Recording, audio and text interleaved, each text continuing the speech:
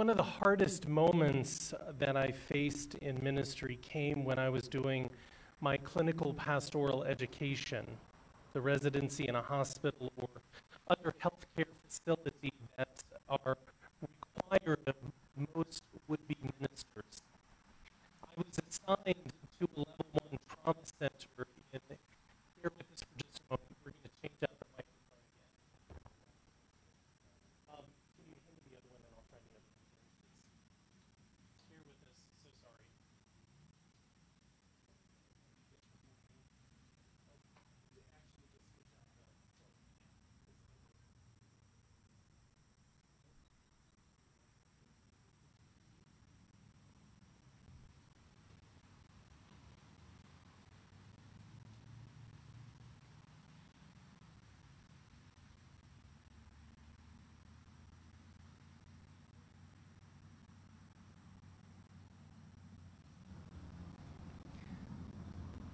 Let's see if that's any better. We thought we had this fixed last week. Apparently, we're having issues with it this week.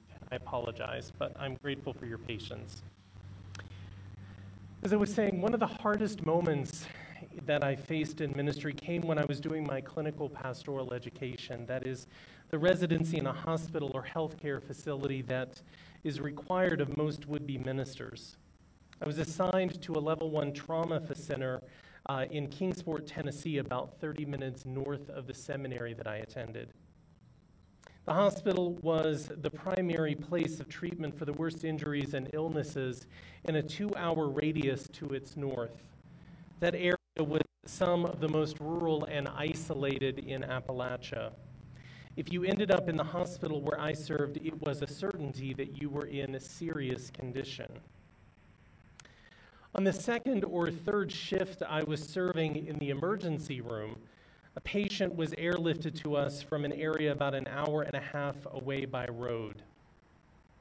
He was 26 years old and had been injured in an awful accident on a winding mountain road. The young man had been thrown from his Jeep and had experienced massive head trauma as a result. He arrived in the ER and was immediately surrounded by a team of nurses and physicians who did their very best to save him. They worked feverishly as I stood off to the side, out of their way, praying for them and for the young man whose life they were trying so desperately to save.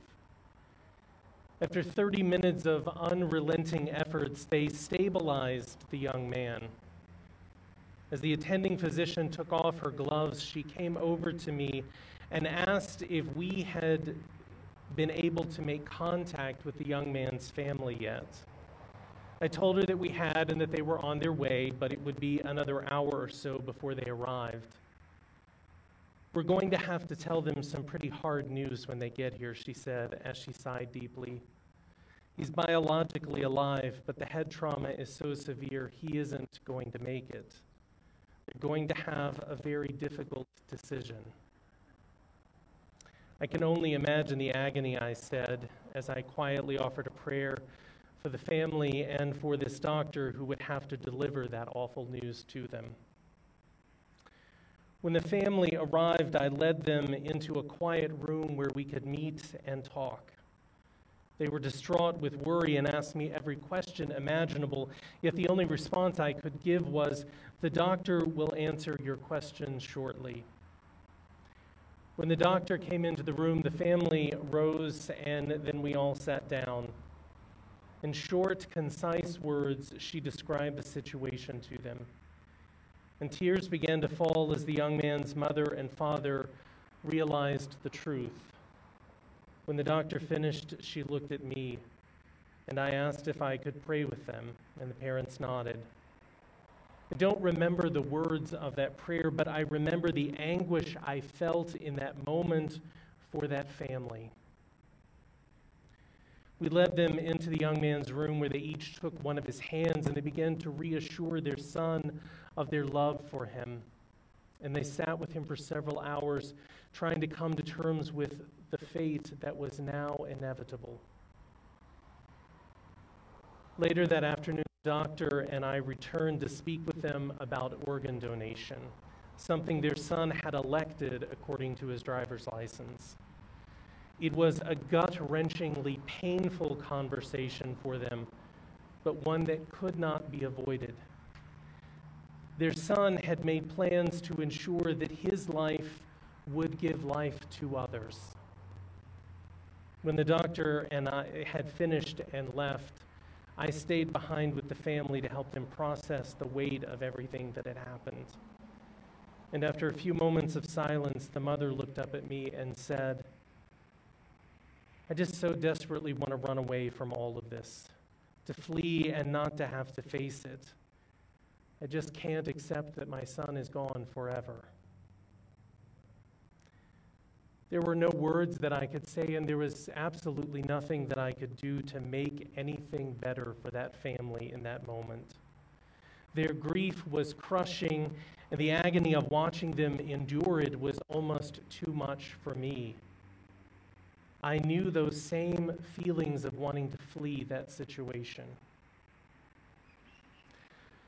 Life can be hard, especially when the world around us seems to spiral out of control.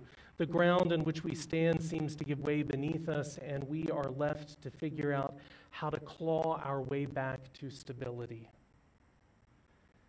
That's what the disciples felt in today's reading.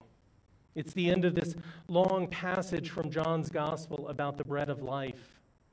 Throughout this encounter with the disciples and the crowds, with the religious authorities listening from a distance, Jesus has made clear the challenge of following him, of accepting this teaching about how to bring healing and wholeness to the world. And it has shocked those who heard it and angered the religious elite. No devout Jew could stomach the words about eating flesh and drinking blood, and Jesus knew it.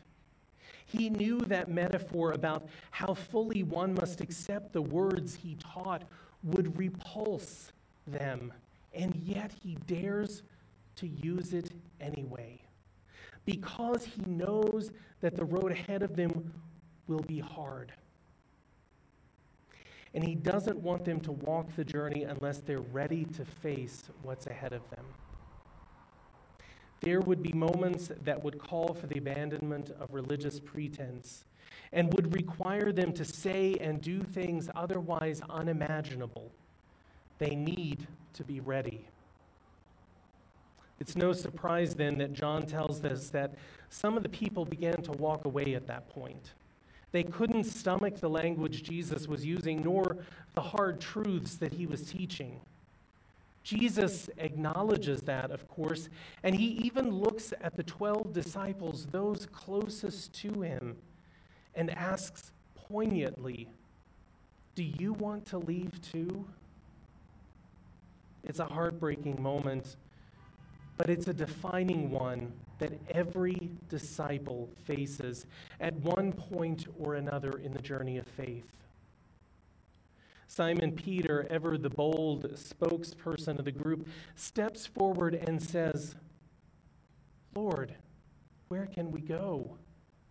You have the only words that bring true and unending life."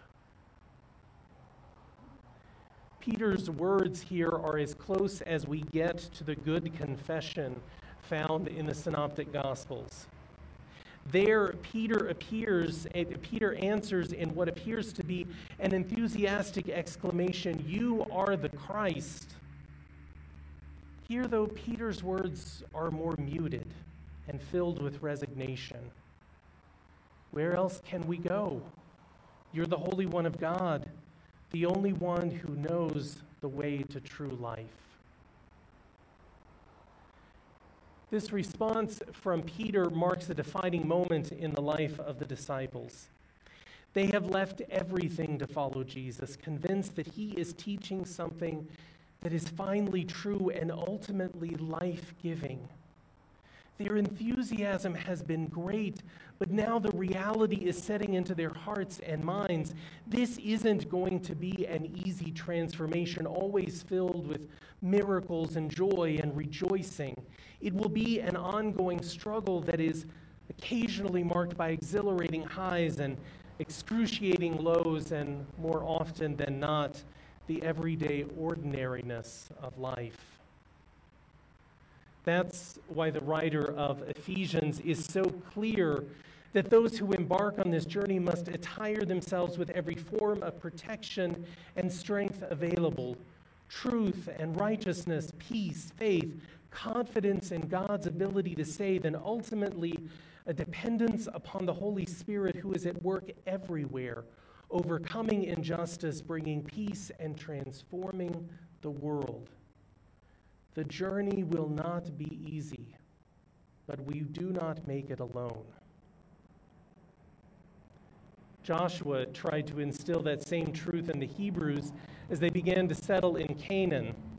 The God who has led them out of slavery and into freedom, who has walked with them through every moment of those frustrating 40 years in the desert and has now brought them to a new home of their own, will always be with them no matter what.